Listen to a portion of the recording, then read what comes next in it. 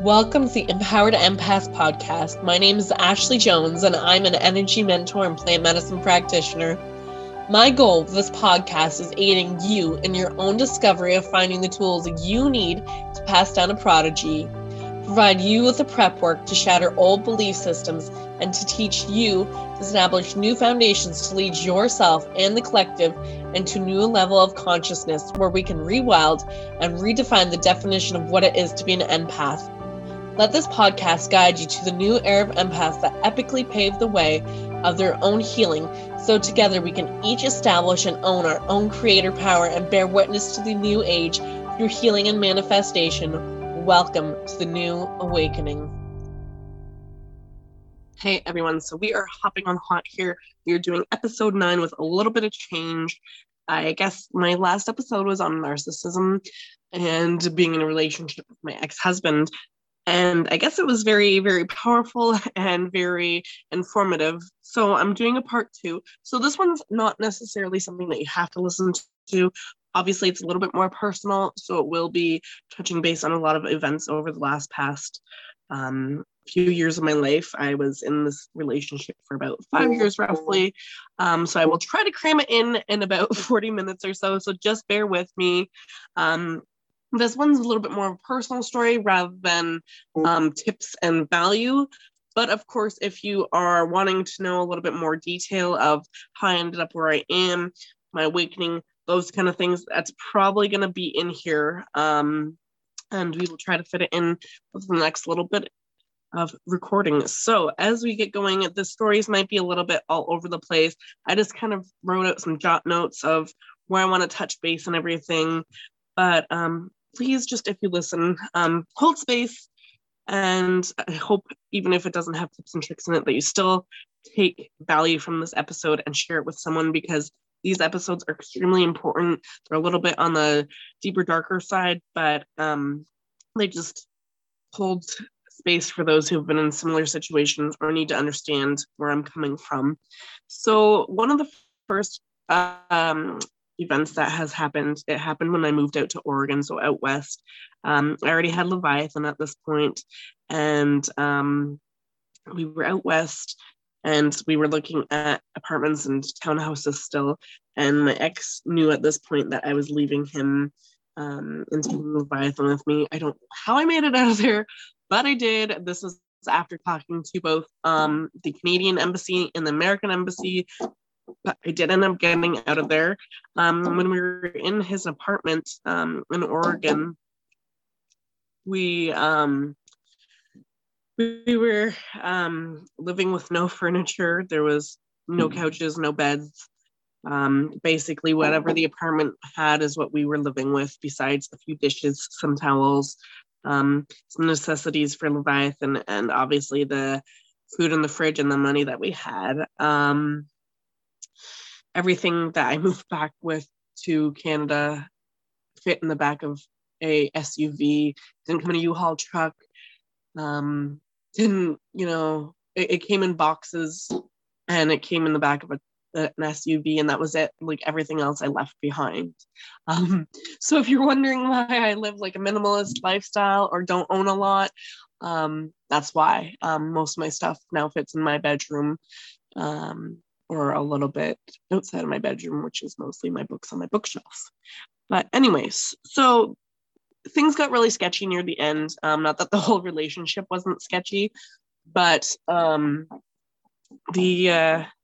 things were going really sketchy. There was times when he tried to bring homeless people into the apartment with my young child. There was times that he would go out drinking for hours. When I thought he was working a full-time job, him and his sister were going to the movies or going shopping or doing whatever they were doing while I was at home taking care of our son. But when I decided to go home, I don't really know how I made it home. It's beyond my wildest imagination that I made it home safe. But when I got home safe, I received a phone call from the hospital. And sorry, I just wrote down something else I want to talk about. But we made it home, and I got a call. It was December 17th from the hospital, and I was still the next of kin at the time. So I received a phone call that my ex-husband had been stabbed. And of course, there's the news version, his version, and everybody else's version. And his version was that he had some people living with him and that he asked them to get out and he pulled a gun on them, a handgun. Yes, a handgun that he brought with him. That he's not allowed access to guns, but in the States, if you're aware of the laws, they're a little bit more loosey-goosey down there. So he had a gun on him that I didn't know about. So his story was that there was a couple guys living with him. He asked them to get out. He pulled this handgun out on them that he had with him. And you'll hear more about this handgun later. But he turned around and pulled this gun on them. And in return, these people stabbed him. He ended up crawling to the door, finally getting out of the apartment and being able to call the police or whoever he needed to call the ambulance. Now, the other version that the news shared with me, that I found, so he said he got stabbed. I wanted to look it up in the news. It was my mom's idea. And mind you, even though I left after this, I was still very naive and very gullible about the relationship.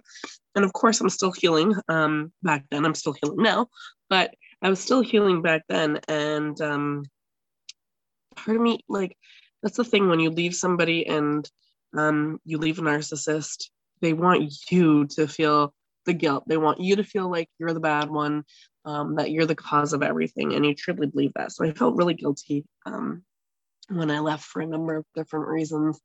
But looking this up on the internet, there was multiple news stories on it. And I told my ex about this, and he tried to convince me, even though there was a picture of this guy, like my ex-husband, on the front of this newspaper, on the front of this news article, on the website and everything, sitting there on the curb, arrested and everything. He tried to convince me that that wasn't him, that was somebody else. And it was like, your spouse. Like, I knew this guy. This year, I believe it is going to be 20 years. I'm not going to do the math off the top of my head, but it's about 20 years that I've known him. So he tried to tell me that it wasn't him in handcuffs, that it was somebody else, that it wasn't him sitting on the side of the curb, and that I was basically delusional and shouldn't think like that, blah, blah, blah.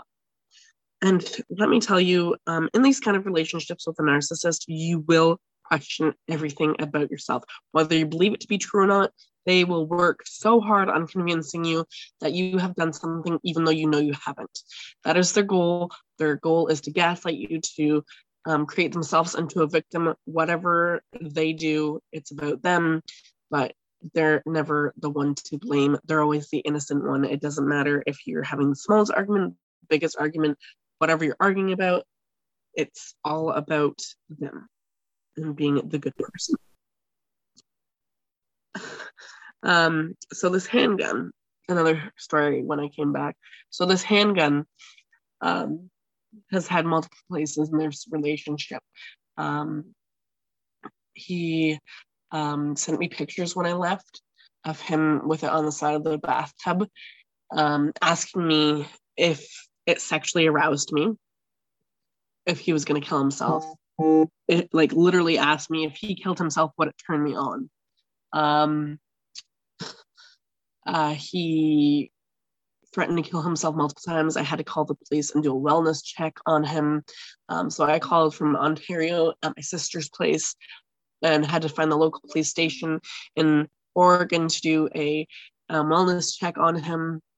And part of me regrets it because part of me is still like, fuck, I wish you would just end it. But then there's part of me that's also very forgiving, and I always try to see the good in people. But man, does this boy ever test your ability to forgive people. And I know it's the right thing, light, love, and this.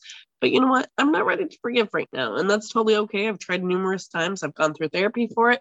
And I'm just not ready to forgive him yet. And that's totally okay. I think it would be a little bit different if I didn't have to have him in my life still because of Leviathan.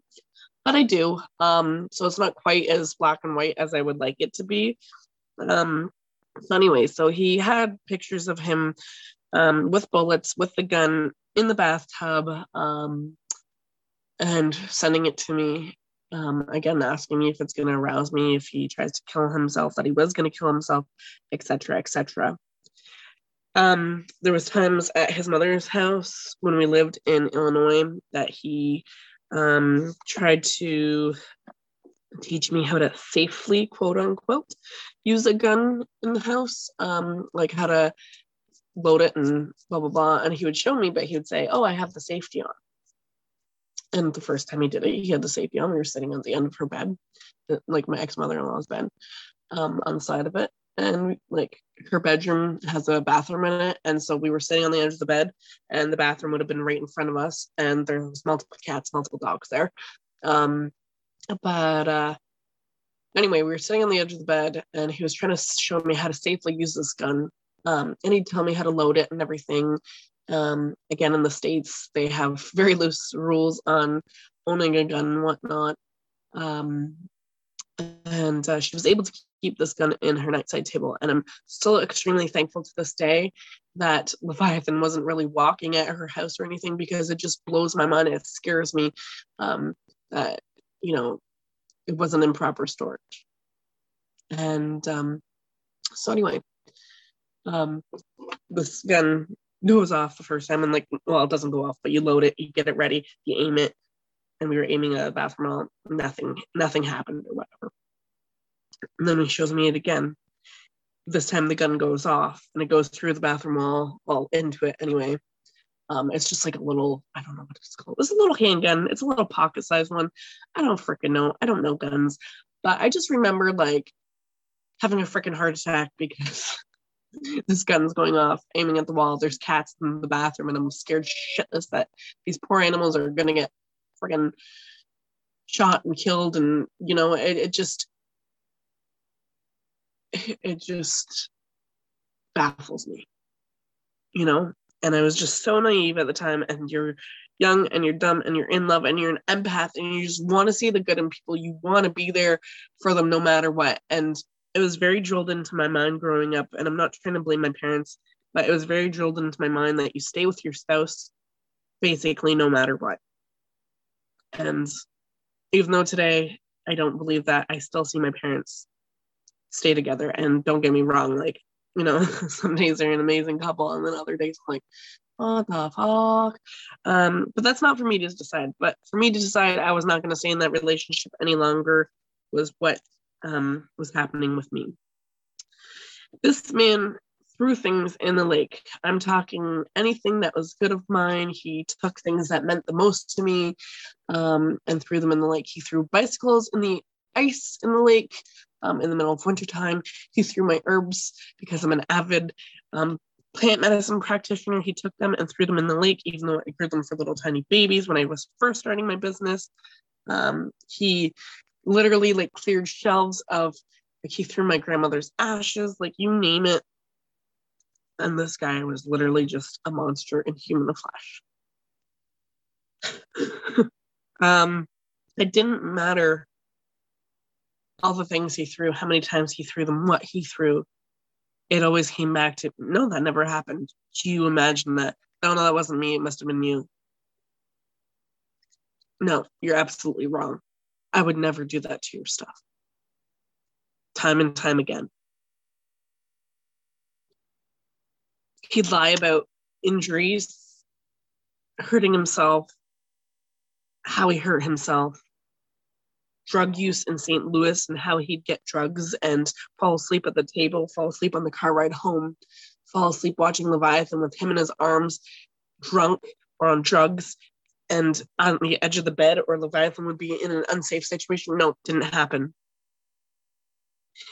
He would lie and convince me that in July, I believe it was 2017, just before I moved to Oregon, my sister and my dad came down, and mind you, my parents and my family, they never knew what I was going through. social media never knew what I was going through because I grew up and I'm a strong, independent woman. And dare I ever show that I need help because I needed help my entire life because of multiple learning disabilities. But dare I show as an adult that I need help. In July of 2017, right before I moved to Oregon, my sister and my dad came down and they saw a glimpse of my life. There was alcohol bottles hidden all over the house, in the back of the toilet bowl where the tank sits, in under the sink behind cleaning products, out in the tool shed. Sorry, not in the tool shed, out in the garage, in the pile of tools, in the recycling bins, in my fishing tank, in my storage stuff in the basement, in bins of things. I still have alcohol of his that was in my stuff when I brought it back from to Canada. And he would lie about it. He made me give up paying bills so he could just buy another 26 ounce or a pint or a Mickey or whatever they call it in the States, just one more. And in July 2017, when my sister and my dad came and they were going through things, my dad used to be an alcoholic. So he looked at me and he said to me, I understand what you're going through. He is an alcoholic. But when he said it, even though my dad comes off as a caring, compassionate person, he said it with a lot of anger in him because he was scared for me. And I was scared. I was scared to leave because I didn't know what would happen if I did leave. I was scared if I left, would he still come and find me and kill me, even though there was a border separating us? I was scared of what people would think of me or how my life would look like with or without him. And what it came down to is him losing it because I tried to tell him I wanted to go home. And he was trying to convince me that my own father and my own sister were trying to kidnap me and my son and bring us back home to Ontario, Canada. And I would have loved to have gone then. But one more try in this relationship. So let's move out west. Let's move further away from my family because that makes the most sense. Because the West is beautiful. It's a fresh start. It's a geographical change. And there's just so much more opportunity over there for us to go and live and go and hike and worship and not worship, but find the meaning in Mother Nature, where Illinois doesn't really have that. It's more of a farm town, and it's flat. And, you know, he always felt like he was in a prison, but really, who were the ones that lived in a prison? But he tried to convince me up and down, and he lost his shit that my family, my sister and my dad were trying to kidnap Leviathan and I. Then, when I moved back to Ontario, Canada, and I had to hold off 6 months. I had to try and convince him to just hold off a little longer because Leviathan didn't have jurisdiction anywhere, which meant that Illinois or Oregon or Canada did not want legal responsibility of my child because we didn't live anywhere long enough. And I'm so thankful to this day that I woke up when I did spiritually. And it didn't come with rainbows and a sudden nudge of intuition, like I need to get the fuck out of there. It just came one day when we were fighting and throwing things at each other, and he threw Leviathan's car seat. Thankfully, he wasn't in it, but he threw it across his sister's living room. And that was the day that I said, enough is enough. Because every time we got in a fight, he would tell me we need a divorce. And finally, I said, yeah, you're right, we do. So when I was back here and I had to convince him the Leviathan just needed to stay with me a little bit longer so he could get a health card, even though this ex-husband of mine, the father of this child of mine, denied getting Leviathan a health card, handing over rights so Leviathan could get proper healthcare, free healthcare in Canada. He denied it. Finally, I was able to get it. But I had to try and convince him that Leviathan was allowed to come stay a little longer with me because he wanted Leviathan back after 6 months of him being here. That was the only agreement he would give me. So I needed to fight to be able to have Leviathan stay here longer so I could get full custody of him, which, by the way, I did win, or whatever you want to say. I ended up getting full access to Leviathan. I have final say. Thank the Lord. Thank the source, the universe, whatever you want to call it, the turtle on Turtle Island. I don't even know anymore. But thankfully, he is in my care. But come hell or high water, my ex-husband tried to convince the courts that I kidnapped my child. Thankfully, when he tried to tell the courts that I kidnapped this child of mine, that they didn't buy it because he waited a year and a half later to file the paperwork for it. If I'm thankful for anything, I'm thankful at how stupid he is with the legal system. Sometimes he has gotten away with it for so many years. This guy has over 36 charges. I kid you not, 36 charges for criminal history on his record that I'm aware of. And you say to me, Ashley, why would you marry a guy with 36 charges? And I would say to you, I only knew of 1 or 2 DUIs, and that was it.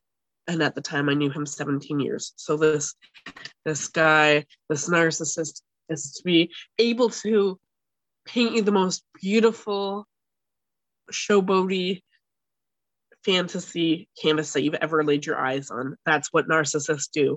They paint you this beautiful picture until the others around you see it, but you don't.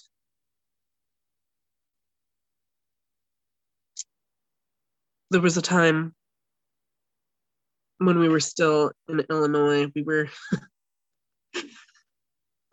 coming back from our honeymoon.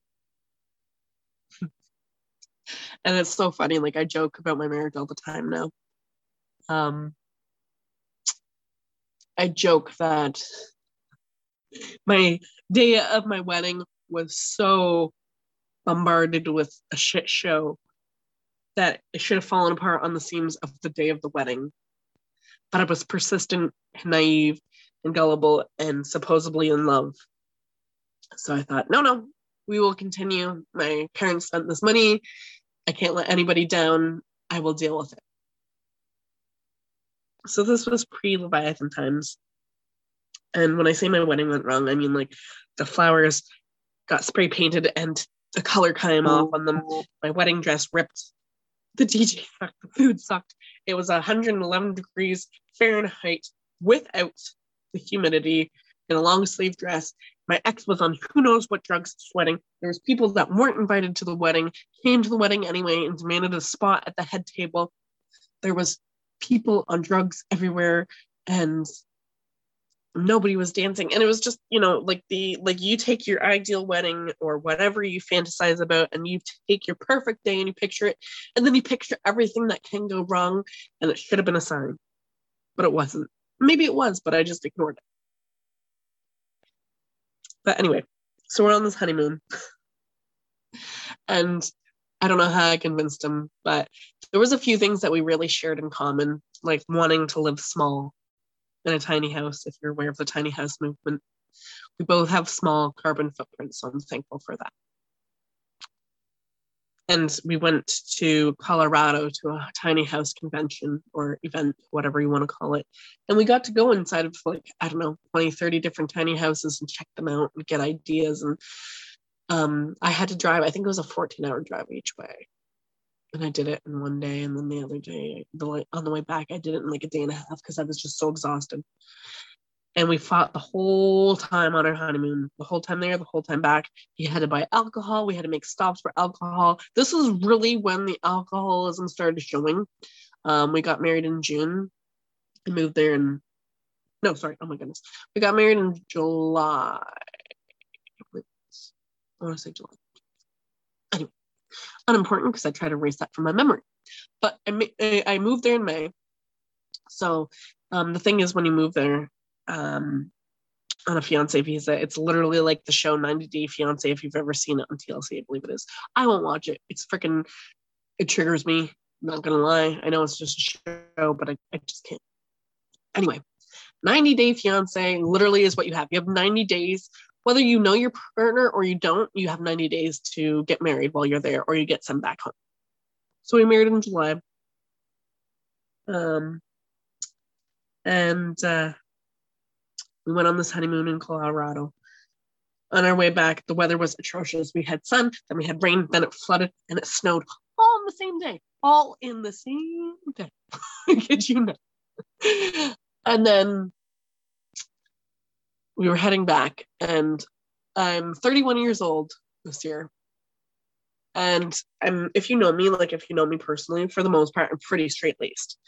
I never really partied growing up.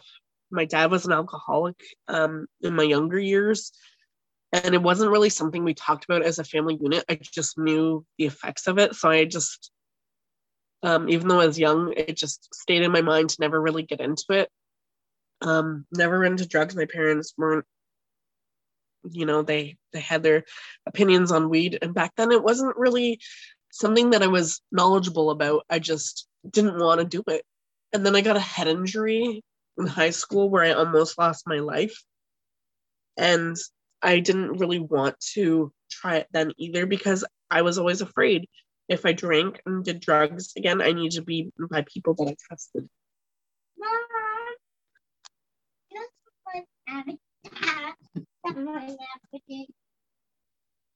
Anyway, sorry, I had to pause it if it was interrupting me. But okay, so yeah, so I never really did drugs or anything. I'm pretty straight-laced. Even now, I've tried pot three times, sorry. And it does something to my head injury, and some reason, instead of mellowing me out, it gets me really snippy. So I'm just not a fan of it. And those 3 times I tried an edibles because I just don't want to smoke anything because my asthma and this and that, blah, blah, blah, whatever. So long story short, we're on our way back from Colorado, and this honeymoon from hell couldn't get much worse. By the way, we were camping in a tent that got flooded too.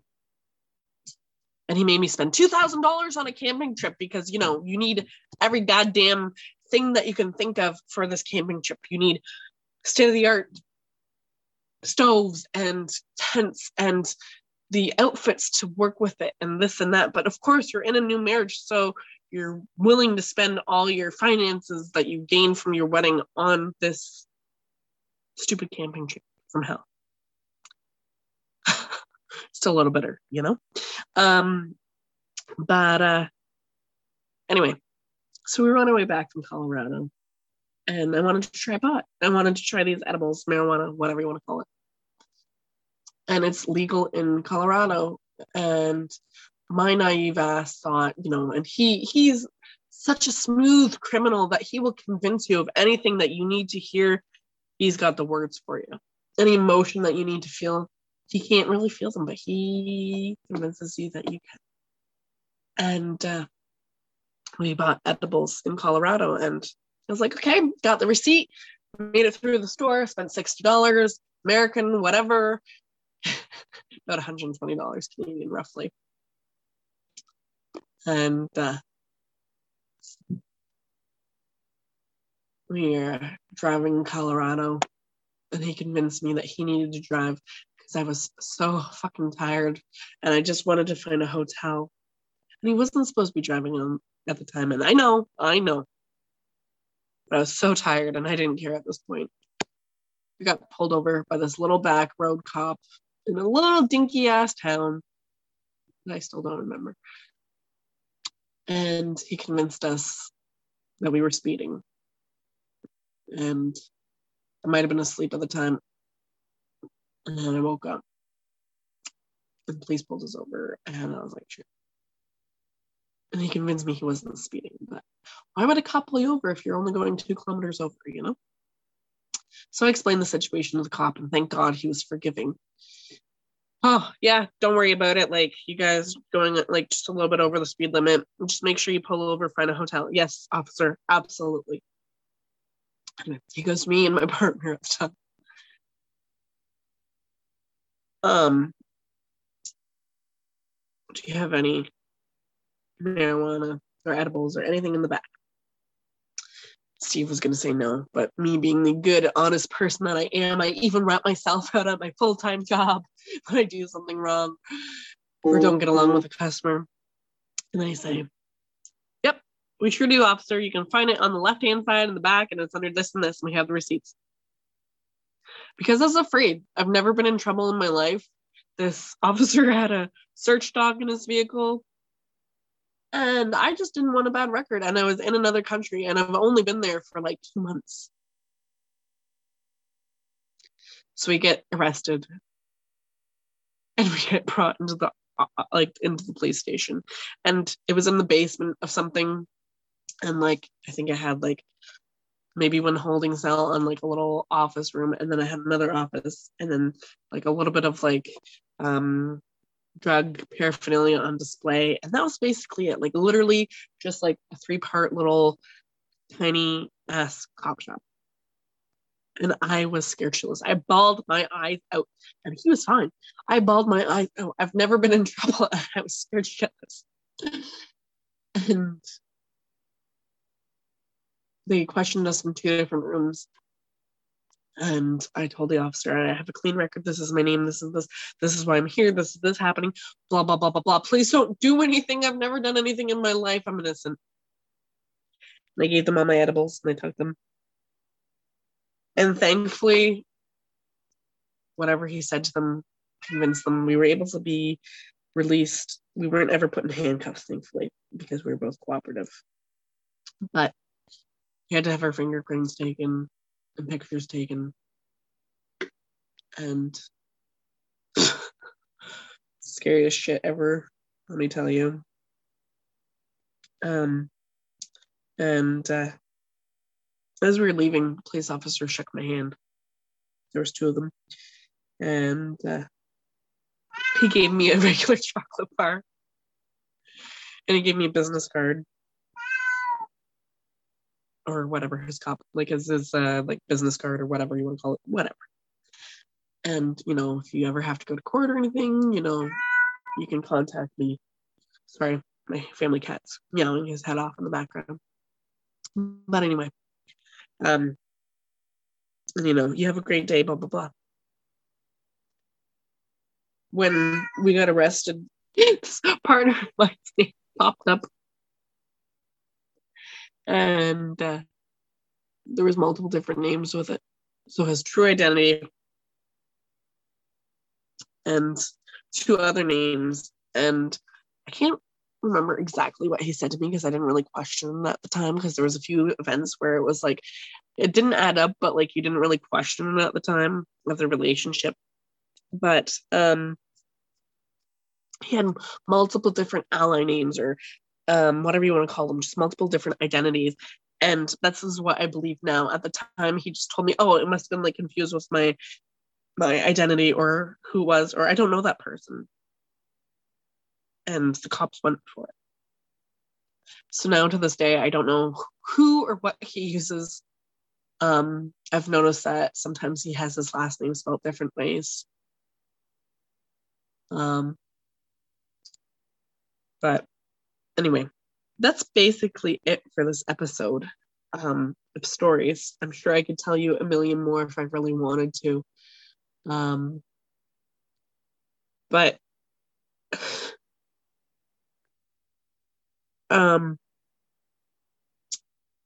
just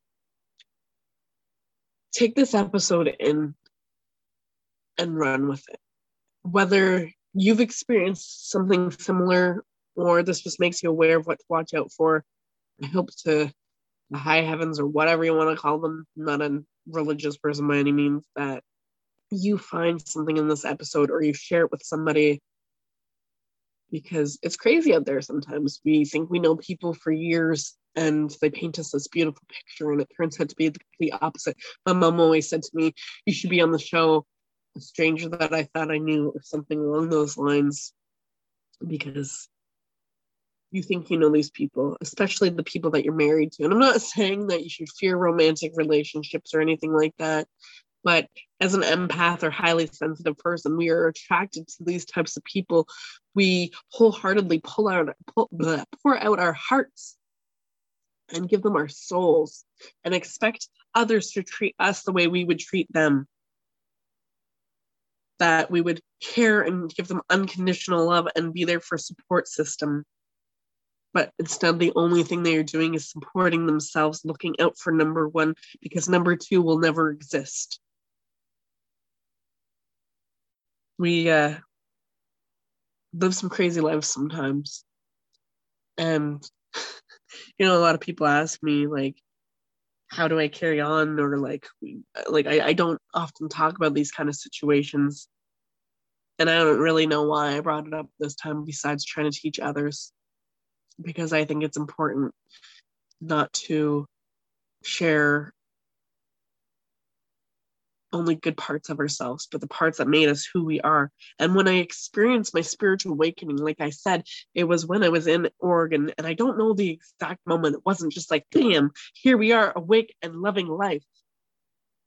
I was just so sick of everything going on around me that something just clicked, and I still don't know what that clicking part was, but enough was enough. And I just knew that Leviathan safety, my safety, was number one priority.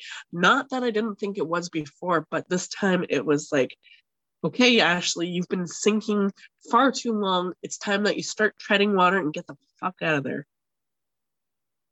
But that's basically it, guys. Like I said, just be aware of the signs, be aware of somebody. Use your fillers, like be aware of them trying to lie to you. Go with your gut instinct, your intuition, because for too long I ignored mine, even though I was highly intuitive, even though I'm highly intuitive now. And if you pick up on any of the traits in the previous episode about narcissistic behaviors or narcissistic personalities, run the other way. It's not worth it. I don't care if it's a boss, if it's a partner, if it's your parents. Cut ties. Coworkers of mine, we were talking the other day, and this one coworker of mine, she's just absolutely incredible. She's such a young soul, but she knows so much already. She treats the animals that come across her like they are her brothers and sisters.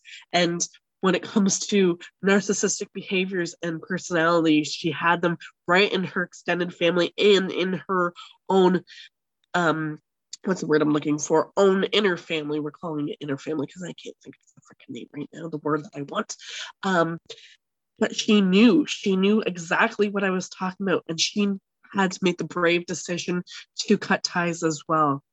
And that's the thing, though. When you cut ties from a narcissist, they will do anything. They will cause self-harm to themselves. They will do whatever drastic decision it is to make sure that the limelight is still on them each and every time. Do not feel guilty. Set those boundaries. Light the fucking bridge on fire, and I will throw you the matches. We are here to make a movement, but we are not here to save others. When we aid in ourselves in the rising and awakening of who we are, when we heal ourselves, we give others permission to heal themselves. We don't do it for them.